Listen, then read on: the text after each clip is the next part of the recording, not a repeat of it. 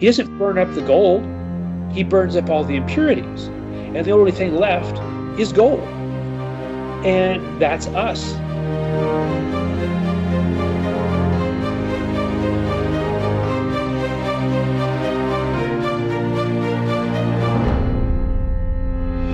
Hello, this is the Adventure Through the Bible podcast. My name is Matt. Joining me today is Eric. Hey there. And we've got Karen. Good morning. And we have Tracy. Morning. It is morning too, man. I'm sitting here and the sun is coming up over my neighbor's house across the street. And it keeps getting in my eyes and my shade keeps going higher and higher as we're talking. But yeah, it's bright too. It's like it's a big ball of fire or something. Crazy. So it's been sort of a fun week in my household. We got a new car this week. Ooh. No, I say new car. It's a 2013 Dodge Durango with 111,000 miles on it. But 111,000 miles is not much for a car these days. At least it doesn't seem to be. It seems like I've bought a few lately that have that much on them, and they last for a few years. So that's kind of fun. But, you know, it's interesting to me, though, when we get something new like a new car, how it's kind of difficult to get rid of the old one. You ever felt that way? I tend to drive mine till they die. Well, there is that. Yeah. Even then, though, there could be kind of a melancholy feeling of watching it go away. I remember getting rid of my first truck when I was, I guess I bought it when I was 15, and I probably had it for 10 years. And when I finally sold it and it was going down the road and rods were knocking and, you know, I knew that somebody was probably just going to put a new engine in it and it's driving away. I was going, oh, that was mine. You know, it's funny. It's like leaving, you know, when you leave, if you buy a new house. I remember leaving when we first bought our new house and we were so excited to move in the new house, but then you go and you shut the door on your apartment for the last time and you look around and there's just it's a funny thing to move on to new things like that and how it's hard to let go sometimes of the old stuff. It's and it depends on what order you do it in. Usually we get connected with the newer thing first, and then there's a borderline desperation to get rid of the old one. Well,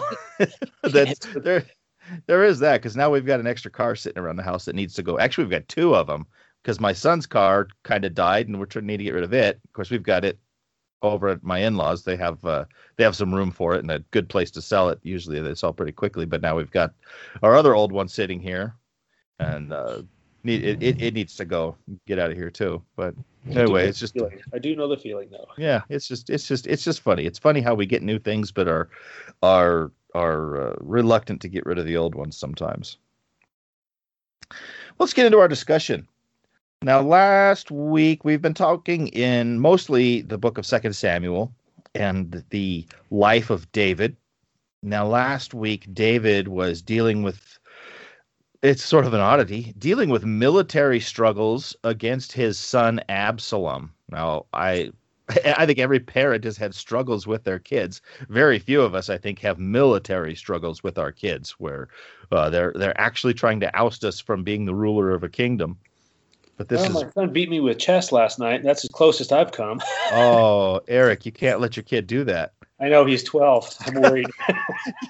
I've actually had a military battle with my son, and it went like this. It was me on the phone to his commanding officer going, "Do something. You're the only one that can intervene. Do something."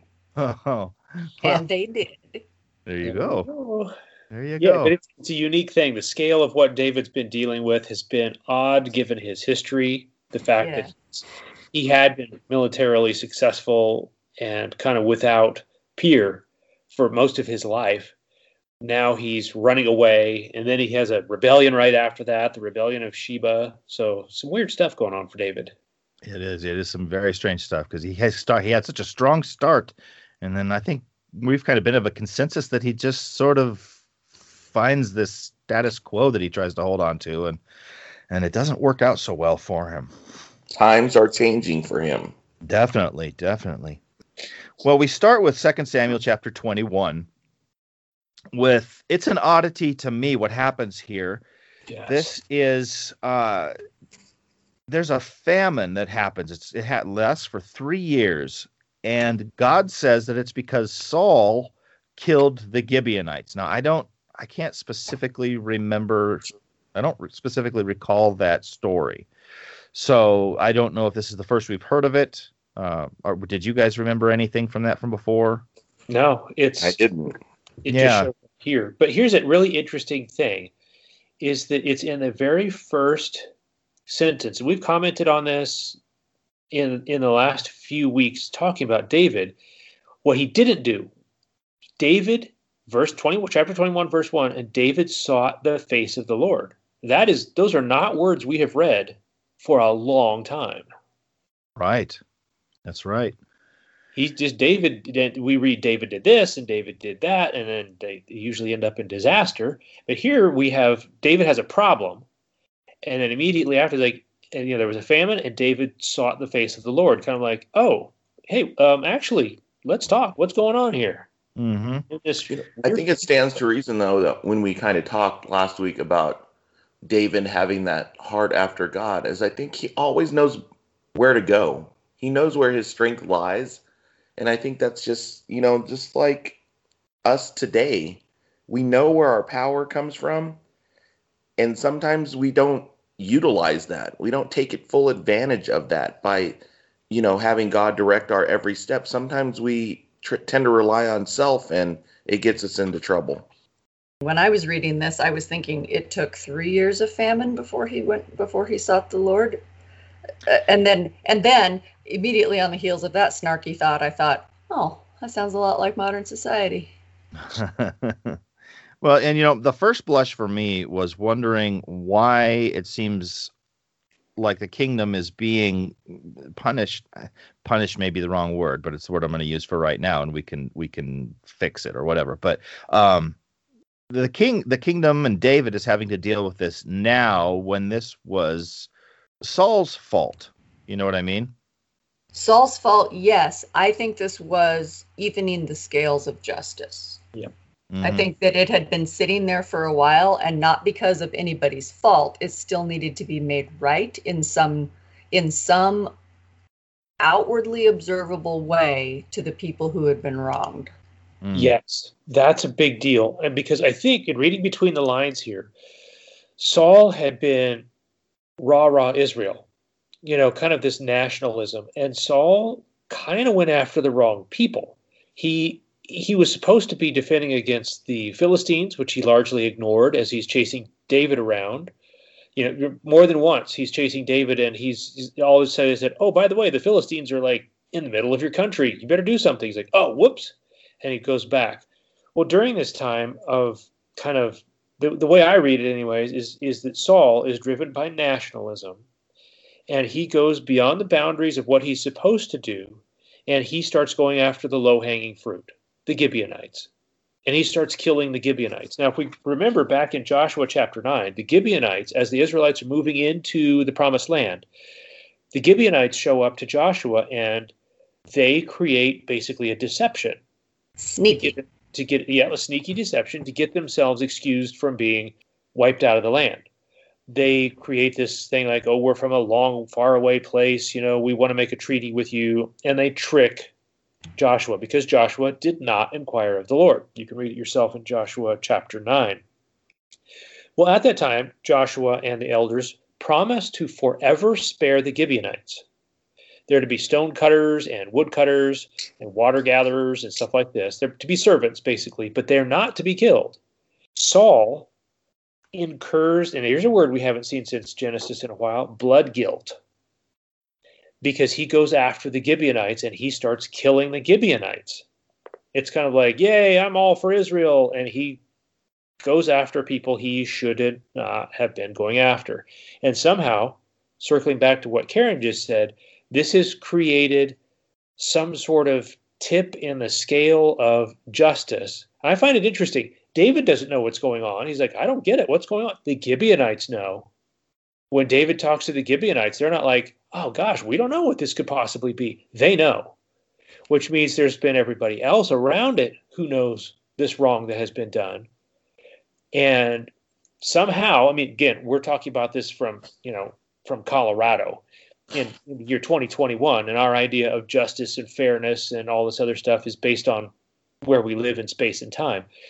In their space and time, this was not okay to leave undone.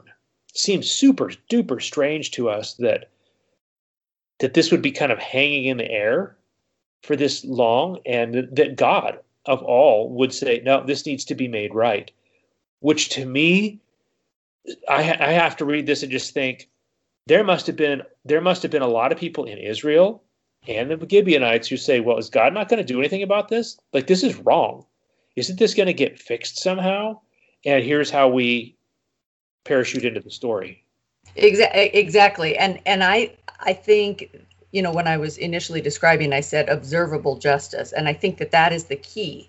Clearly there was an injustice, but injustice happens all the time and seems to pass unnoticed by the people around us. For whatever reason, this one had happened publicly and needed to be reconciled in some way publicly. And the interesting thing about the solution they come up with is that it's really symbolic.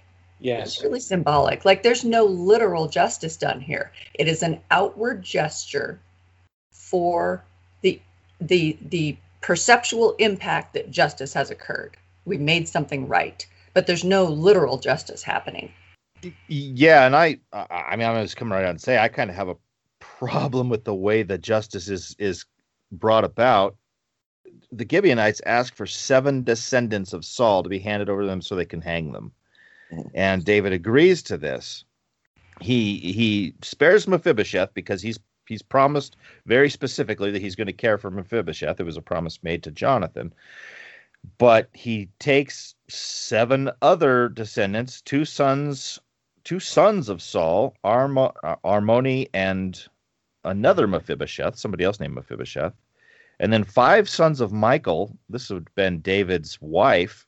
It sounds like 5 sons of hers that she had with Adriel, and I'm guessing this is the husband that Saul had given to her when he took her away from David.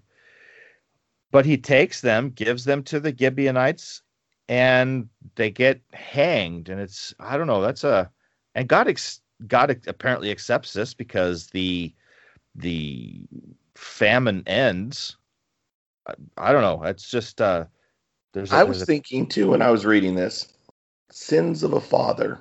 Yep, man. Yeah. How do you rationalize that with the people that you're trying to explain this to? Okay, this is what you got to do. I got to offer you up. I got to sacrifice you. That was kind of hard. I read it over and over because I didn't quite understand it, but it was, like you said, it was accepted. Mm-hmm. Now, I think that there's a difference between saying it was accepted by God and that was God's plan. Yes. Yeah. I think there's a difference between those two things, and we're kind of always hobbling along the best we can given the situation that we have. There was a situation this last week where somebody used the phrase, well, if God had intended us to blah blah blah, and I'm like, there's a lot of things going on in this world that God did not intend, right? We're dealing with what we're dealing with. It's like, well, if we blow a tire on the highway, we're doing 75 and we careen over and hit the median and, slide the car along the side and come to a rest. We've destroyed the left side of our car. It's kind of like, well, did we intend to do that? It's like, no, but that's better than being dead in oncoming traffic. Mm-hmm. Right? So it's kind of like no, that wasn't ideal, but given where we're at, here's this. It's kind of like the least worst thing. I don't know. It is a weird story. It's difficult to get this cosmic and societal and ethnic and nationalistic stuff all in my head. And I think Karen put it best. How this about the only way I can make it make sense. I think this feeds into a bigger picture of how justice and reconciliation happens, because justice and reconciliation aren't necessarily the same thing. So think of it. So I think of it like this. I think that there are certain aspects of acceptance, forgiveness, justice, and reconciliation that occur on a human level between interacting humans or groups of humans. Okay. And I think there's a different kind of those 4 things that happen between humans and God. So I actually really disagree with you when you say that God accepted this. I don't think this was for God. I think this was for the groups of humans involved. Yeah. Yeah. And I think that the famine was God's way of bringing David's human attention to it and saying, there is a wound in your land that needs to be healed. Go ask them what they need to feel healed. So I don't see this as a cosmic acceptance or reconciliation or justice. I see this as between humans only, which is a completely different level of everything, which is why I said observable. That goes back to that. It's like sometimes humans need outward gestures that actually aren't important in the grand scheme of things, but yet to heal rifts between humans, sometimes they need to happen. I was thinking about Michal while I was reading this, and her plight was, a bad one, because, you figure she got married to David. They said she loved him. She hid him or helped him get away from her father to be given to somebody else in marriage, to have kids, to be torn apart from that, given back to David, speaking out against him and not having any children, and then she has to offer up her kids from somebody else. So, I was thinking about that part. I was like, wow, that's not a good life for her. I almost hoped she wasn't alive still, because that would be awful. Right. Yeah. Well, I guess, like you said, it was kind of hard. It was just hard to read it and hard to grasp it. I guess I had a discussion online, one of those I always say you shouldn't get into, and I did it anyway. But the idea of things happening in the Bible, and like Eric says all the time, just because it happens doesn't mean that that's not what God wanted. Doesn't mean it's not prescribed. But it's just recorded. So it was difficult to read that and be able to accept it from my point of view. But I guess, like Eric said, there's a lot of factors involved that we sitting here in Colorado may not understand. We're thousands of years later. We're in a completely different part of the world. We've all been raised in a different culture, and we see it through different eyes now, and we probably would never do something like that today. Not for, the corn won't grow. Let's find 7 people, probably wouldn't do that today. I do have something though that strikes me without us getting all into this, but it's something that we should reflect on, is that are there things in our world, in our society, that where maybe I've wronged Tracy. Okay, let's just say that Tracy feels wrong by me, but I don't feel like it. I'm like, dude, I didn't do anything. Like, what do I have to do with that? Or let's say my dad did something bad, but more likely, my dad did something bad to his dad, and Tracy feels like, well, you got to make this right. I'm like, dude, it wasn't my fault. We should maybe be a little bit more careful to listen, to say, do you really feel wrong? Do you feel hurt? And to Karen's point, is like, in the cosmic sense of things, does this really actually change the balance of justice in the universe? Yeah, probably not.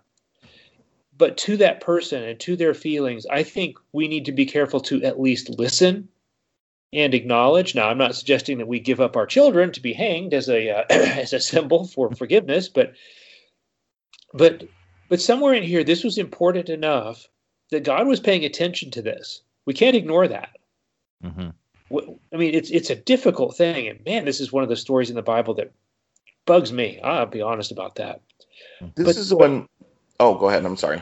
I was just going to say, but it did catch the attention of God, and where we are in Colorado, we're 2021, and what can we do with this instead of saying, well, that's an oddity of the Bible, is to say maybe you need to listen and say, wow, I'm really sorry. I did not know that you felt that way. And just because I can't see it doesn't mean it's not there, or that somebody else doesn't feel this and the impact that it has in society and so on. It was significant enough that it made it into the book of 2 Samuel in the Bible. And there's a famine that leads up to this, and there is a release of famine that's after it. So this idea that what we do here doesn't really matter, it's just us and God, I think God's a little bit more attuned in to how the injustices here, he doesn't blow it off the way we do.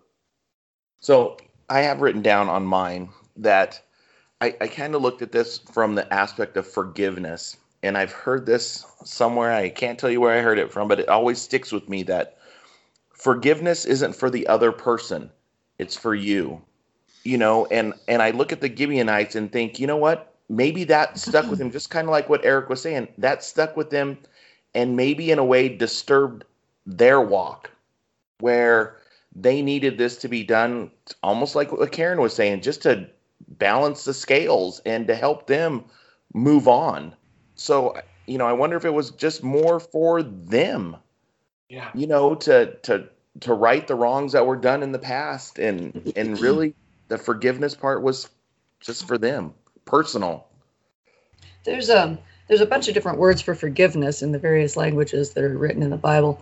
But one of them, gosh, it's a lot of syllables and I don't remember it off the top of my head, but the gist of it, it's one of the most sort of profound descriptions, charizomai, something like that. Anyway, it's used a lot in the Psalms. And the gist of it is that you, the one who needs to be forgiven, have already been forgiven. This word, when it's used in place of for the word forgiveness, means not that something has shifted on the end of the person who has been wronged, but something has shifted in your head, like you have accepted the forgiveness, right? So there's all these nuances of forgiveness that go back and forth between the humans. And that's kind of what I was trying to get at earlier. Like, not everything is between us and God. This garbage that goes on between us as individuals, us as families, us as groups of people or societies or sides of the political aisle or whatever, like those can actually keep us from reconciling with God because we haven't reconciled with each other. There you go. And like, there's a text in the New Testament that says something like, or I think it's actually in the Lord's Prayer, forgive us our debts as we forgive our debtors. Yep. Like it's like that's an actual thing. Like if you don't forgive the other people, how does God forgive you? Like, not only do these relationships need to be made right and healed, sometimes in invisible gestures, sometimes in very public gestures like this one, but that frees us up to return our focus to where it actually belongs. So it's healing on all of the levels, even if the immediate situation doesn't appear to be anything like weirdly unimportant. Like, why would you do this? This has nothing to do with right and wrong. And yet it healed something, and it was important enough for God to send a famine to bring David's attention to it, to correct it. Well, let's move along here. The chapter ends with a little bit here of something we've talked about, I think, a couple of weeks ago, and where some giants in the land got killed. But the reason I bring it up again here is because now we get a little insight into what's happening with David that maybe we didn't get before.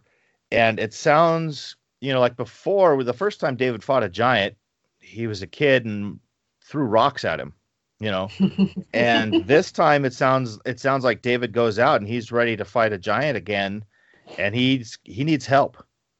It says he grew faint. Somebody else had to come in. Abishai came in and had to help kill the giant. And at this point, David's men decide that David really shouldn't be in battle anymore.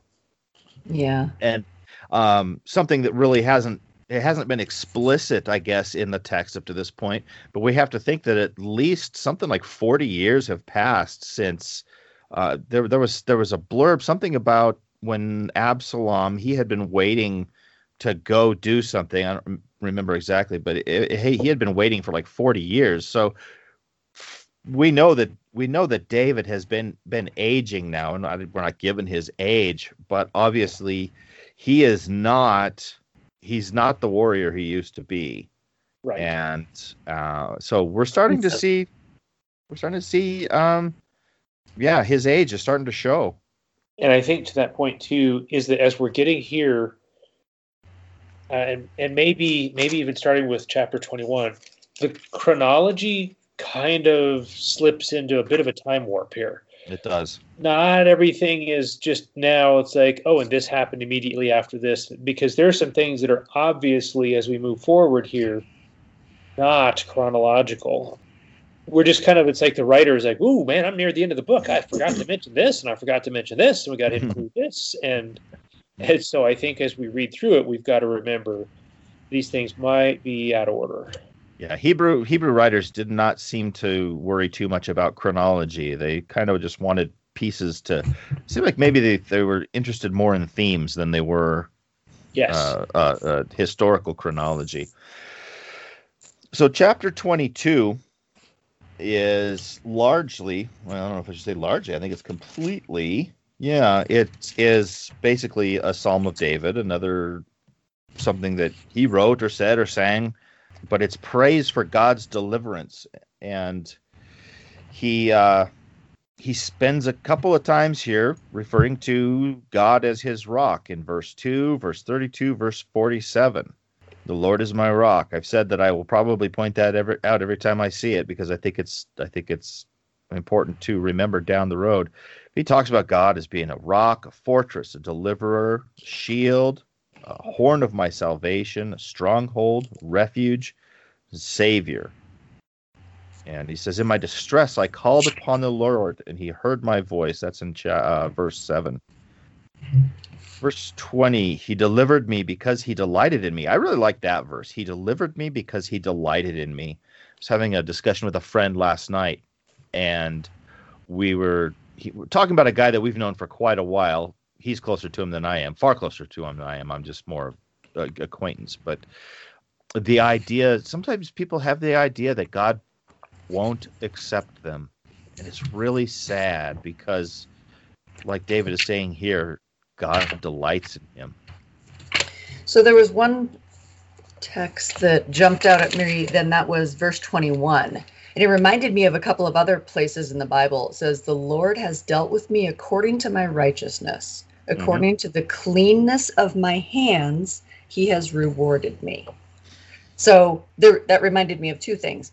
In Revelation, it talks about Jesus coming back at the end of the world, and he brings a reward with him to give everyone according to their works.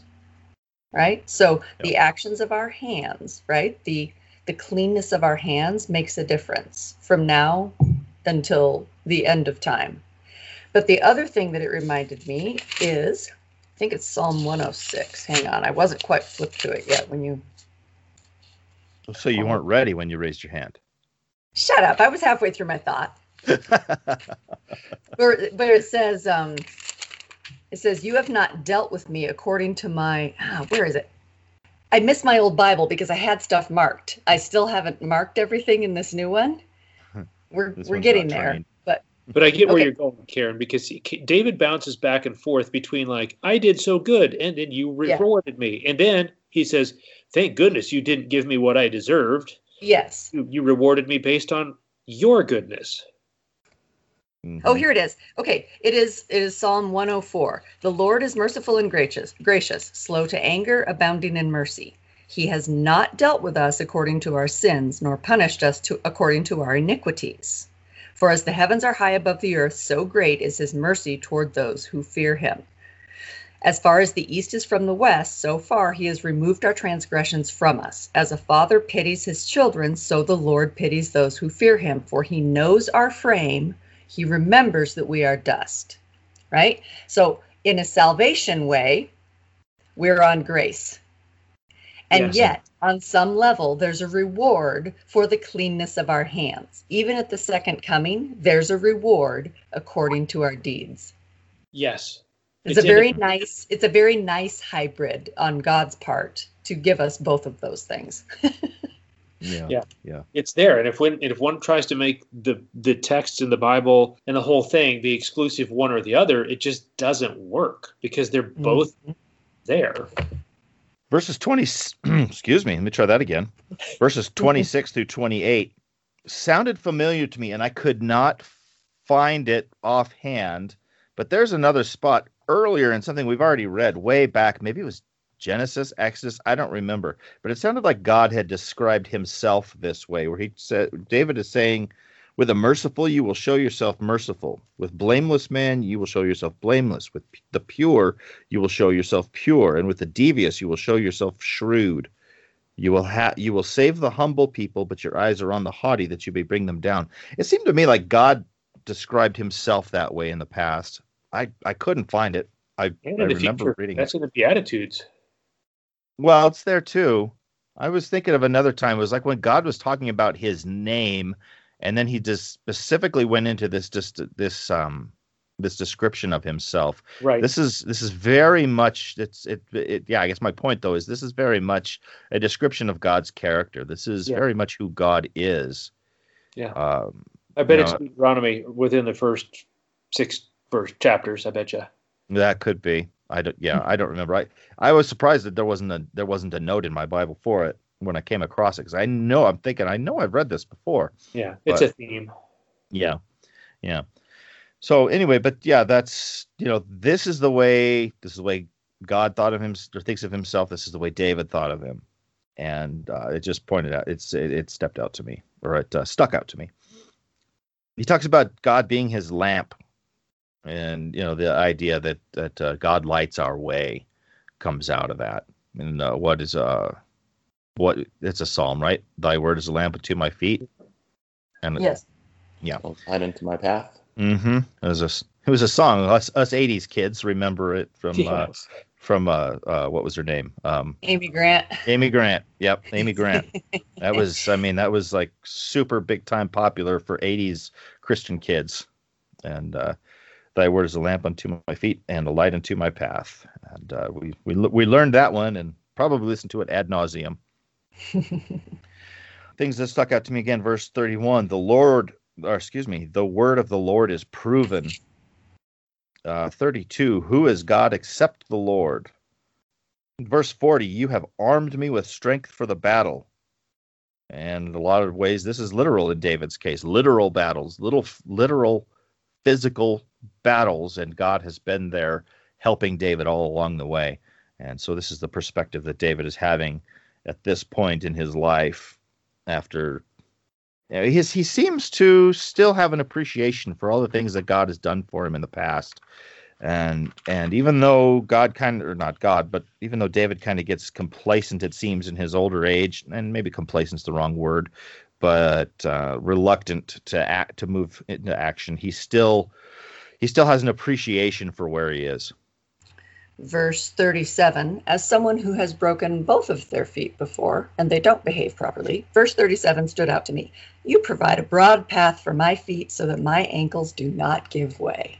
Mm. May I carry that text with me everywhere. Right. Never broken a foot. That doesn't sound fun. It's not. I don't know. Yeah, Eric knows about that. Yep. Pretty curious.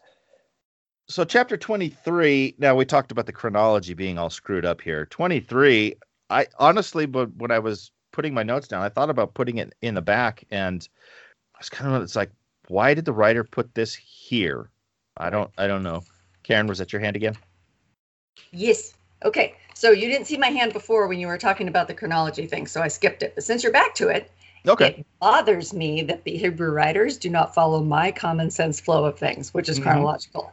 So I went back and I looked up. It's in 2 Samuel chapter 5 that David is anointed king. So I looked in my timeline Bible, and that is in BC 1048. Okay, 1048. Okay. So then if you go to 2 Samuel chapter 21 in verse 15, where it starts off, the Philistines where the Philistines are coming against Israel again, and David goes down to fight them. That is 30 years later. That is in 1018. So yes, maybe the chapters have gone up and down in the actual timeline, but that's where that was in that line. So 30 years later, so David, I guess, is probably in his 60s at that point. Sounds plausible.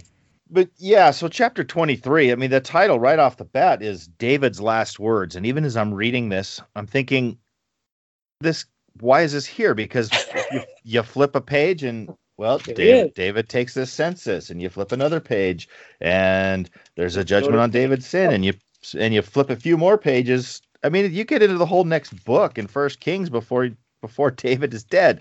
Like, so why is this here? I don't know. I don't really know, but it is. And so for some reason, the writer decided to put this here. But chapter 23 is recorded as being David's last words, even though this is clearly not the end of David for our purposes. But the things that he talks about here, what sort of things stood out to you guys in what is meant to be kind of his final thoughts? I don't know that this is pertinent to exactly this, but it's a theme that shows up once in a while that a friend of mine, she works for Adventist World Radio. Her name is Cami Ootman. I knew her way back in the day. I know her, or I knew her. Yeah, so she did a message where she said, I don't want to get this wrong, but think about this thematically, is that it's not the wicked who burn forever, it's the righteous. And I was like, wait, what? She pointed out that every time the Lord shows up in his full brightness, wicked is consumed. They don't burn forever. You can look at it, I've got 50 texts of this written down, is that the wicked are consumed. They're gone like ashes. They're ashes under our feet. They're like Sodom and Gomorrah. They are gone. Now, their smoke rises forever, sure, but they are gone, consumed, done. But when God shows up, he's always flaming. He's always like just back in chapter 22, verses 11 to 13, he rode a cherub and flew. Okay, we were talking before we started this whole thing, how our context today is just so out of whack with God's perspective. Cherubs now are kind of like little ceramic figurines. They're delicate, they're fat, they're babies. But no, this is like God riding on a flaming dragster, right? And that's a cherub. It's like not what we think of at all. And then it skips ahead. Out of the brightness before him, coals and fire flamed forth. And the wicked are burned up. To skip forward to 23, 7, it says that now again, here it says in 6, the worthless men like thorns that are thrown away, and we see thorns as a metaphor in the New Testament also. They are burned. They're put under the pot. They're burned up. They're gone. And it says they are utterly consumed with fire. Well, God doesn't cease to be fire ever. It says in the New Jerusalem, there won't even be sun because God will be so bright that the planet won't even need a sun. And yet we're living in that same city with him, and we are not consumed. It's actually, think about this, that he's so bright that it goes right through us. It's like all the wickedness, we see this as a theme in Psalms too, is that God burns out the wickedness like a gold, refining his gold, right? He doesn't burn up the gold. He burns up all the impurities. And the only thing left is gold. And that's us, is that all the wickedness is consumed out of us. We don't have any more of that in us. And we're in God's presence. Go back to Moses. God says, you can't even look at me, man. Like if you look at me with your eyes and you see my face, you'll be just, you can't handle it. You'll be destroyed. And so God covers Moses' eyes, and Moses gets to see God's back, and God's back somehow shines into Moses with such intensity that Moses glows like a glow-in-the-dark Frisbee. And he glows so bright that he freaks out. 40 days later, he freaks out all the people in Israel. They're like, whoa, dude, like, cover up. Like, we can't, this is supernatural. We can't handle this. And I just find it interesting. That's a theme that kind of comes through here, is that David may come and go, and David deals with his issues. God doesn't change. He's holy. He's bright. He stands for justice. He's always there, and he's always right. And contrast that with the Greek and Roman gods, who they're fickle. They come and they go. They get angry. They get petty. They take revenge on people. David never casts God in that light. Moses doesn't. We don't see that elsewhere. And I think that it would be worth noting that the God that we see revealed in the Bible is not like the gods that we see revealed in Norse mythology or in Greek mythology. There's a really strong difference between the two of those. And sometimes we project those other mistaken ideas onto the God who reveals himself in the Bible. Anyways, that was a long detour, but I was reminded by that of a couple things that David talked about here. Yeah, it was an interesting little blurb of thoughts that he had there. You know, the things that stuck out to me, one of them, well, again, he talks about God being a rock. He talks about the Spirit of the Lord, God of Israel, Rock of Israel. Verse 3, he who rules over men must be just. I wish more politicians would remember that these days. Yeah. And verse 5, what does verse 5 say? Let me read it. Although my house is not so with God, yet he has made with me an everlasting covenant. And he's talking about how somebody who's ruling should be talks about in the fear of God, and they're like the light of the morning, without clouds, and you know, this really pleasant. It's like a pleasant experience, something to envision. But David goes, but my house isn't like that. But even though my house isn't like that, God has still made a covenant with me. And he says, it's ordered in all things and secure. So David is recognizing how he's recognizing God is a God of order and security. And it's not chaos. He's not chaotic. He's not arbitrary. He's got a plan, and he's made David a part of it. And even though David's hasn't been perfect, God has still worked with him. Oh, there's some talk here again about David's mighty men. We've talked about them before. Once again, we don't get to know who the three are. There's all kinds of talk about this guy was amazing, but he wasn't as good as the three. And we never do. They mention him. Here's Eleazar, the son of Dodo, is one of them. Yeah. We do hear him. We heard about him before. Mm-hmm. And there's, and we have Shammah. And then I think you're right. Maybe the third one. Now we have Abishai, who does this amazing stuff. It's kind of like, it's really weird. I agree with you, Matt. It's like Abishai did, this is verse 19. He did all these amazing things. He wasn't as good as the three, though. Mm-hmm. Right. I know. It's just so funny. It's like, if they were so good, let's hear about them. I want to know what they did. You know, I mean, we do know that because the three are the ones who went, busted through the Philistine camp, got the water for David that David wouldn't drink then, because he felt bad about these guys doing this goofy thing for him just because they liked him so much, I guess, or something. But we just don't. We know they were great, but we just don't hear much about them. Right. I don't know that was the three. It just says 3 of the 30 came to David at the cave of Adullam. Oh, you're right.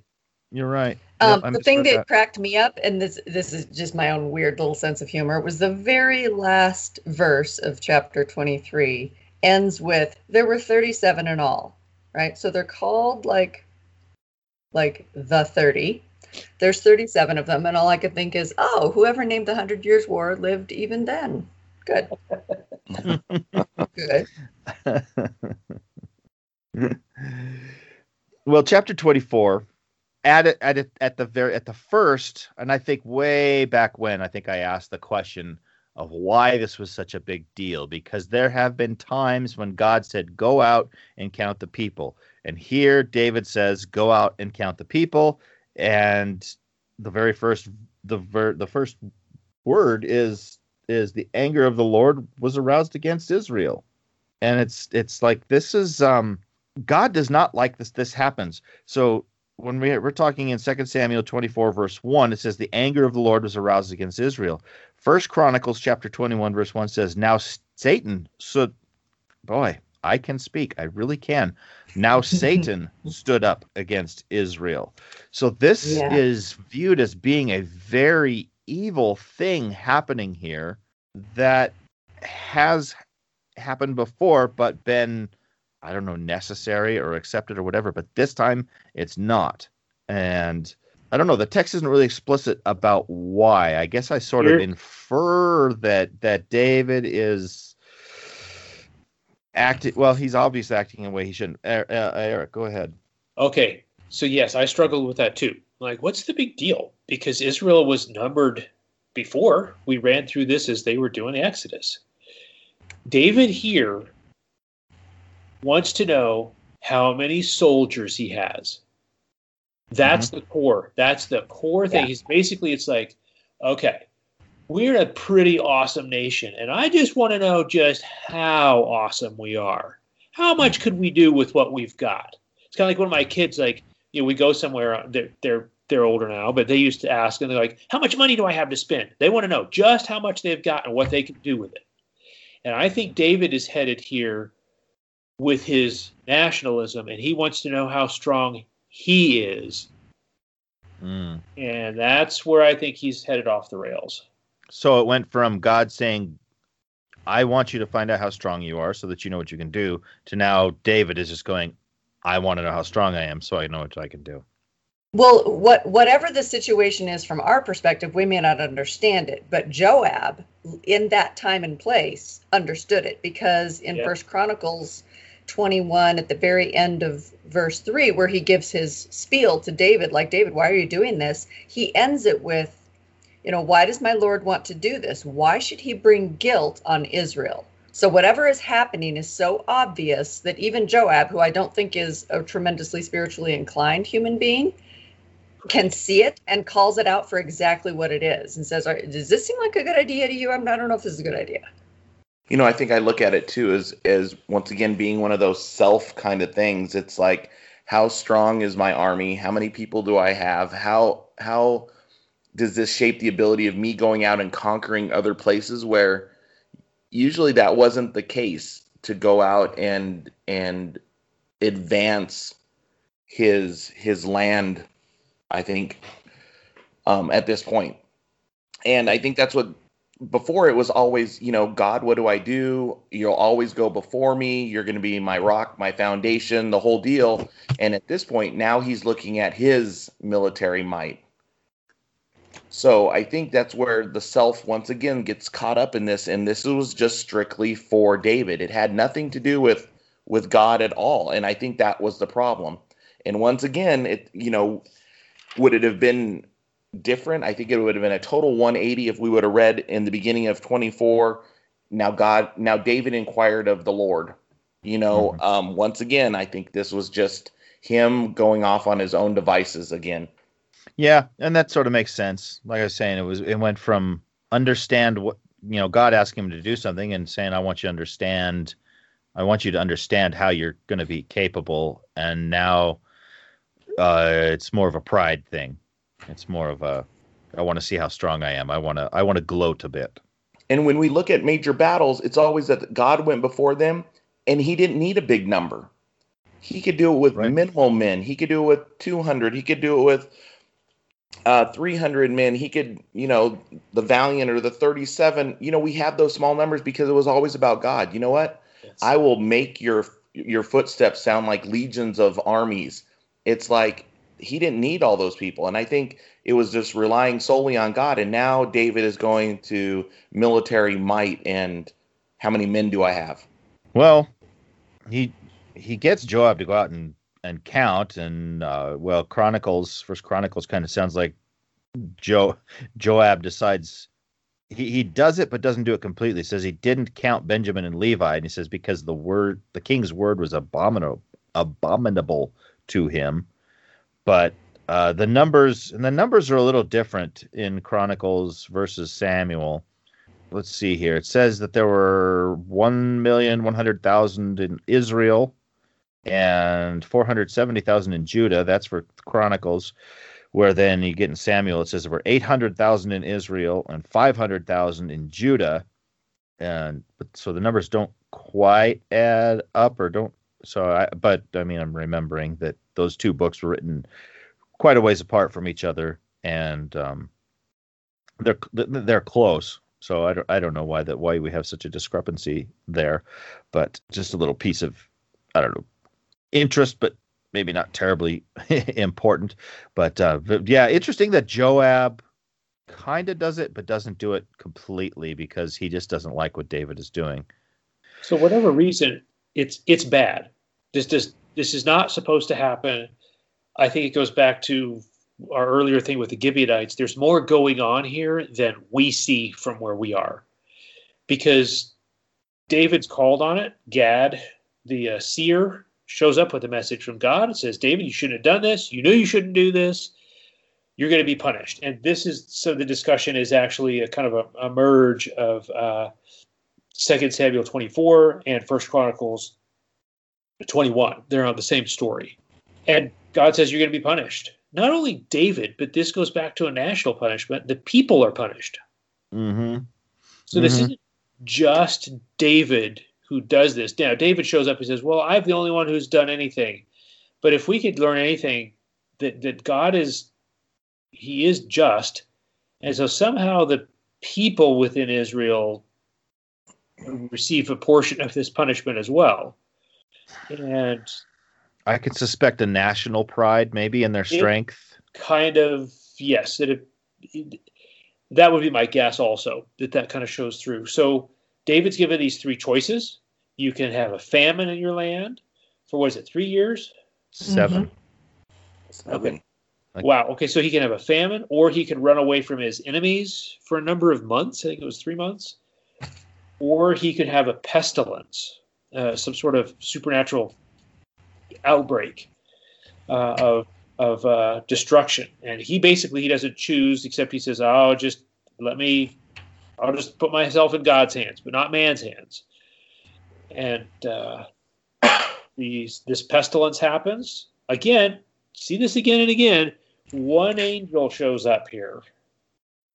And when God shows up to get something done, I mean, it is way outside our scale and scope of how he could get this done. He gets this done in a hurry with one angel. Pestilence and a 70,000 men, it says, fell in Israel. And in 3 days of plague is what it says. Yeah, 3 days and 70,000 people die. Yeah, this is something beyond what we know about. It was reminding me, well, I think they was talked about angel of death here, which is, we've heard that back in the Exodus story going through Egypt. And he shows up again as the angel when he shows up against like the armies of Sennacherib. He kills more than this in one night, silently. So this is not to be trifled with. And then the angel apparently is still there. He's like hovering over Jerusalem. And David sees him and prays. And to me, this is a wild, like, whoa, kind of, no special effects, but people see it. They know what's going on. They have the sacrifices. David prays that it stops. It does stop. We have a threshing floor that's identified with a different name in each of the different books and the amount that's paid for it. But the plague stops. This threshing floor then becomes a place where David builds an altar, which is interesting because this becomes the site of the temple in Jerusalem. Oh, I didn't know that. Yeah. This very site becomes the site of the temple in Jerusalem. Wow. Yeah, it's based on intercessory. Think about the symbolism of that, is that they're all about to be destroyed. David prays and says, no, don't destroy us. We will offer a sacrifice, which stands for the perfect Lamb of God, a sacrifice. And this whole thing happens in the exact same spot in the temple in Israel that Jesus later shows up in. There's a lot going on here. Yeah. Wow. No, that's cool. I did not realize that. And that's, that adds a lot to that story now too, of, that being the chosen spot. And especially when we get in the next chapter where David is starting to think about building a temple. Yeah. That is fascinating. So chapter 22, then, it says David prepares to build the temple. And it talks about, all the things that he's able to gather. He's got masons to cut stones, iron for nails and joints. It says bronze beyond measure, cedar trees, from the Sidonians and Tyre. But he talks about we already know that David is not going to build the temple, but he talks about how Solomon is inexperienced and I will make preparations for it. This had me thinking of how a father ought to be towards their children and trying to set them up for success. Yeah. You know, if you're a parent, not just a father, I guess any parent, but if you're a parent and you're not making some effort to set your kids up to be able to succeed down the road, I think maybe you're not acting well as a parent. But David is setting this all up so that Solomon will be able to take off with it and make something of it. But the reason that David isn't going to get to, well, go ahead, Eric. No, it's just, I want you to go where you're going and then come back to me because I think they're related. Okay, well, the reason that David isn't getting to build this is because God has said specifically, you shall not build a house for my name because you have shed much blood on the earth in my sight. And I think that's interesting. We've talked about how David had a role. God set David up to do a particular thing, and David succeeded in that. And when David wanted to do more, God said, no, you're not going to be the right guy for this because of your role, which is not to say that David did anything wrong. It's not where his skill set is, I guess. Yeah, that struck me as a really powerful, I don't know. I felt that in the gut. Is that David had wanted to do this for God like his whole life. Like, this is the thing. Like, David's like, more than anything, I want to do this. And God says, it's not for you. Mm-hmm. And it'll be for someone else to carry this on. I don't know if any of you all have experienced this, but I know I have. Is a dream of like, I want to do this. And I want to do this for God. And I really, really want to do this. And I think I would be good at it. And God says, that's not for you. Somebody else gets to do that. Mm-hmm. And just I've experienced it. And David deals with this very graciously. And he says to Saul, I think some of the coolest words of a parent to a child is in 1 Chronicles 22, verse 12 through 12 and 13, is he accepts this word that he doesn't get to do it. Somebody else gets to do it. And instead of being bitter or saying, if I don't get to do it, nobody gets to do it, he doesn't do that. He's setting Solomon up, like you said, David, and he says, only may the Lord grant you discretion and understanding when he gives you charge over Israel, that you may keep the law of the Lord your God. Then you will prosper if you are careful to observe the statutes and rules that the Lord commanded Moses for Israel. This is just basically he's repeating Deuteronomy. Be strong and courageous. Fear not. Do not be dismayed. That's a quote straight out of the very beginning of Joshua. 1:7. Yeah. It's so easy for us to be like, I wanted to do this thing. And it's like, it's not for you. It's for somebody else. And to be gracious and say, well, all right, how will I help enable you to do the thing that God needs done? You know, I think the key phrase in there, and it's the hardest part, is the I. Yeah. The I in all of it, where you know, the human part of it, you want to be the master of your own domain and forge your own path. And I think this is going to be great for me. And that might not be what the Lord has in store for you.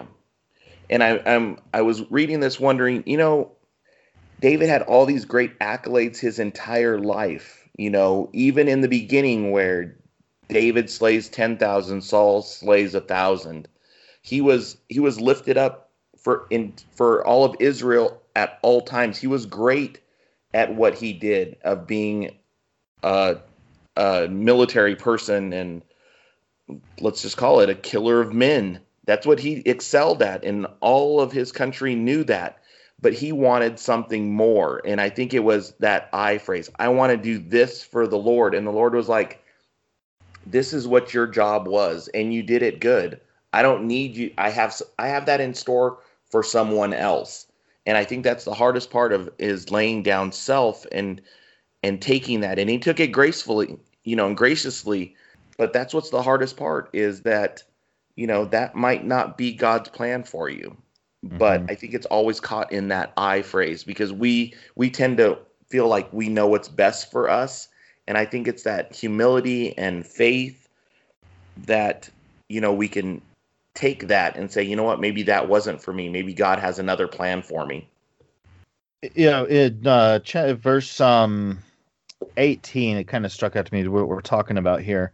Says he's talking to the leaders of Israel. It says, "Is not the Lord your God with you? And has he not given you rest on every side? For he has given the inhabitants of the land into my hand, and the land is subdued before the Lord and before his people." So there's going to be peace now because of David's actions.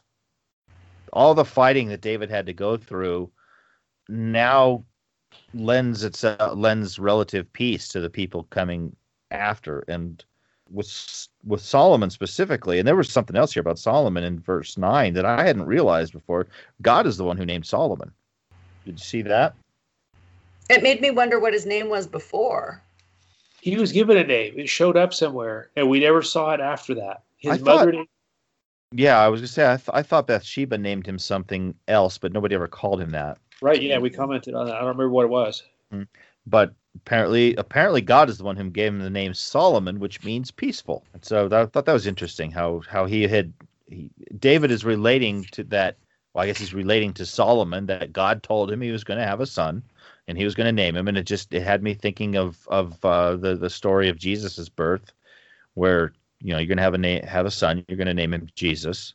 That this announcement of a son, this leader, and God gives him his name. I think it's called Shlomo. Shlomo was King Solomon's other name that King David and Bathsheba named him.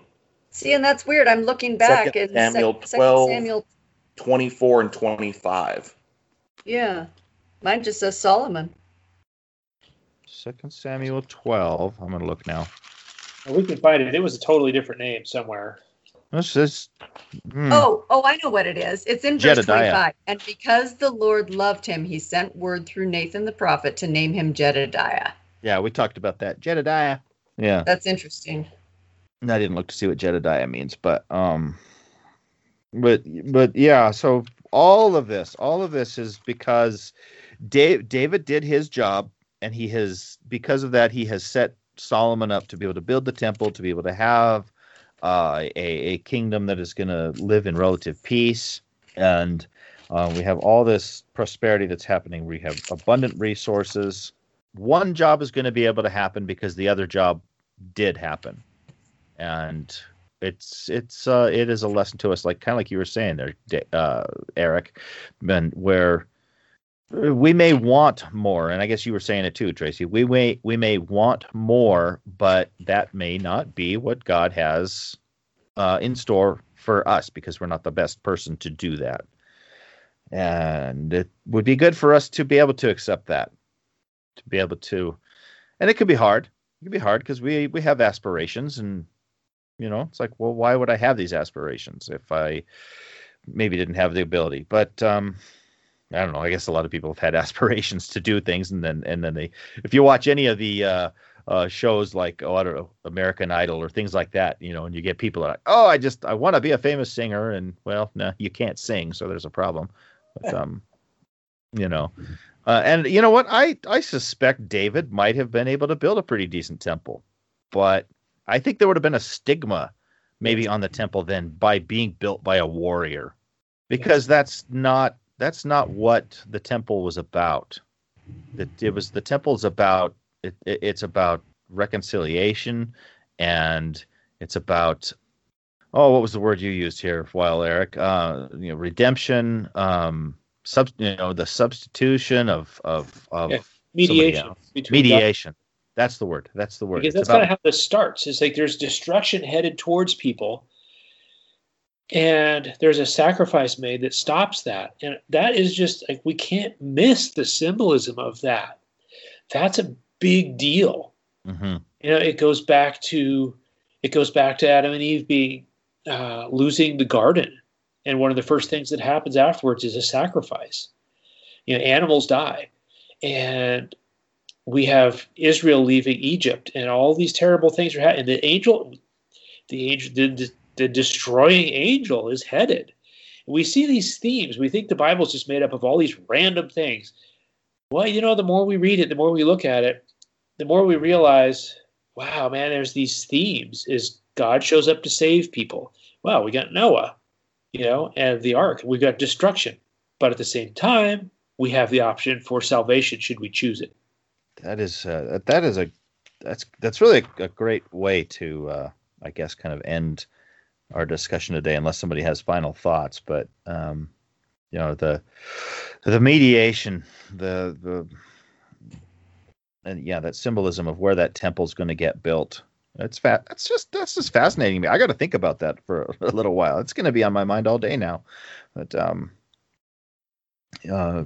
where things are starting to go in a different direction here slightly, where there's been all this fighting and stuff. And it's not like Israel's, peaceful forever, but it is going to be a different story with Solomon going forward. And this isn't the last we're going to hear of David for a bit, but it does sort of start a new chapter, so to speak, in the Bible going forward.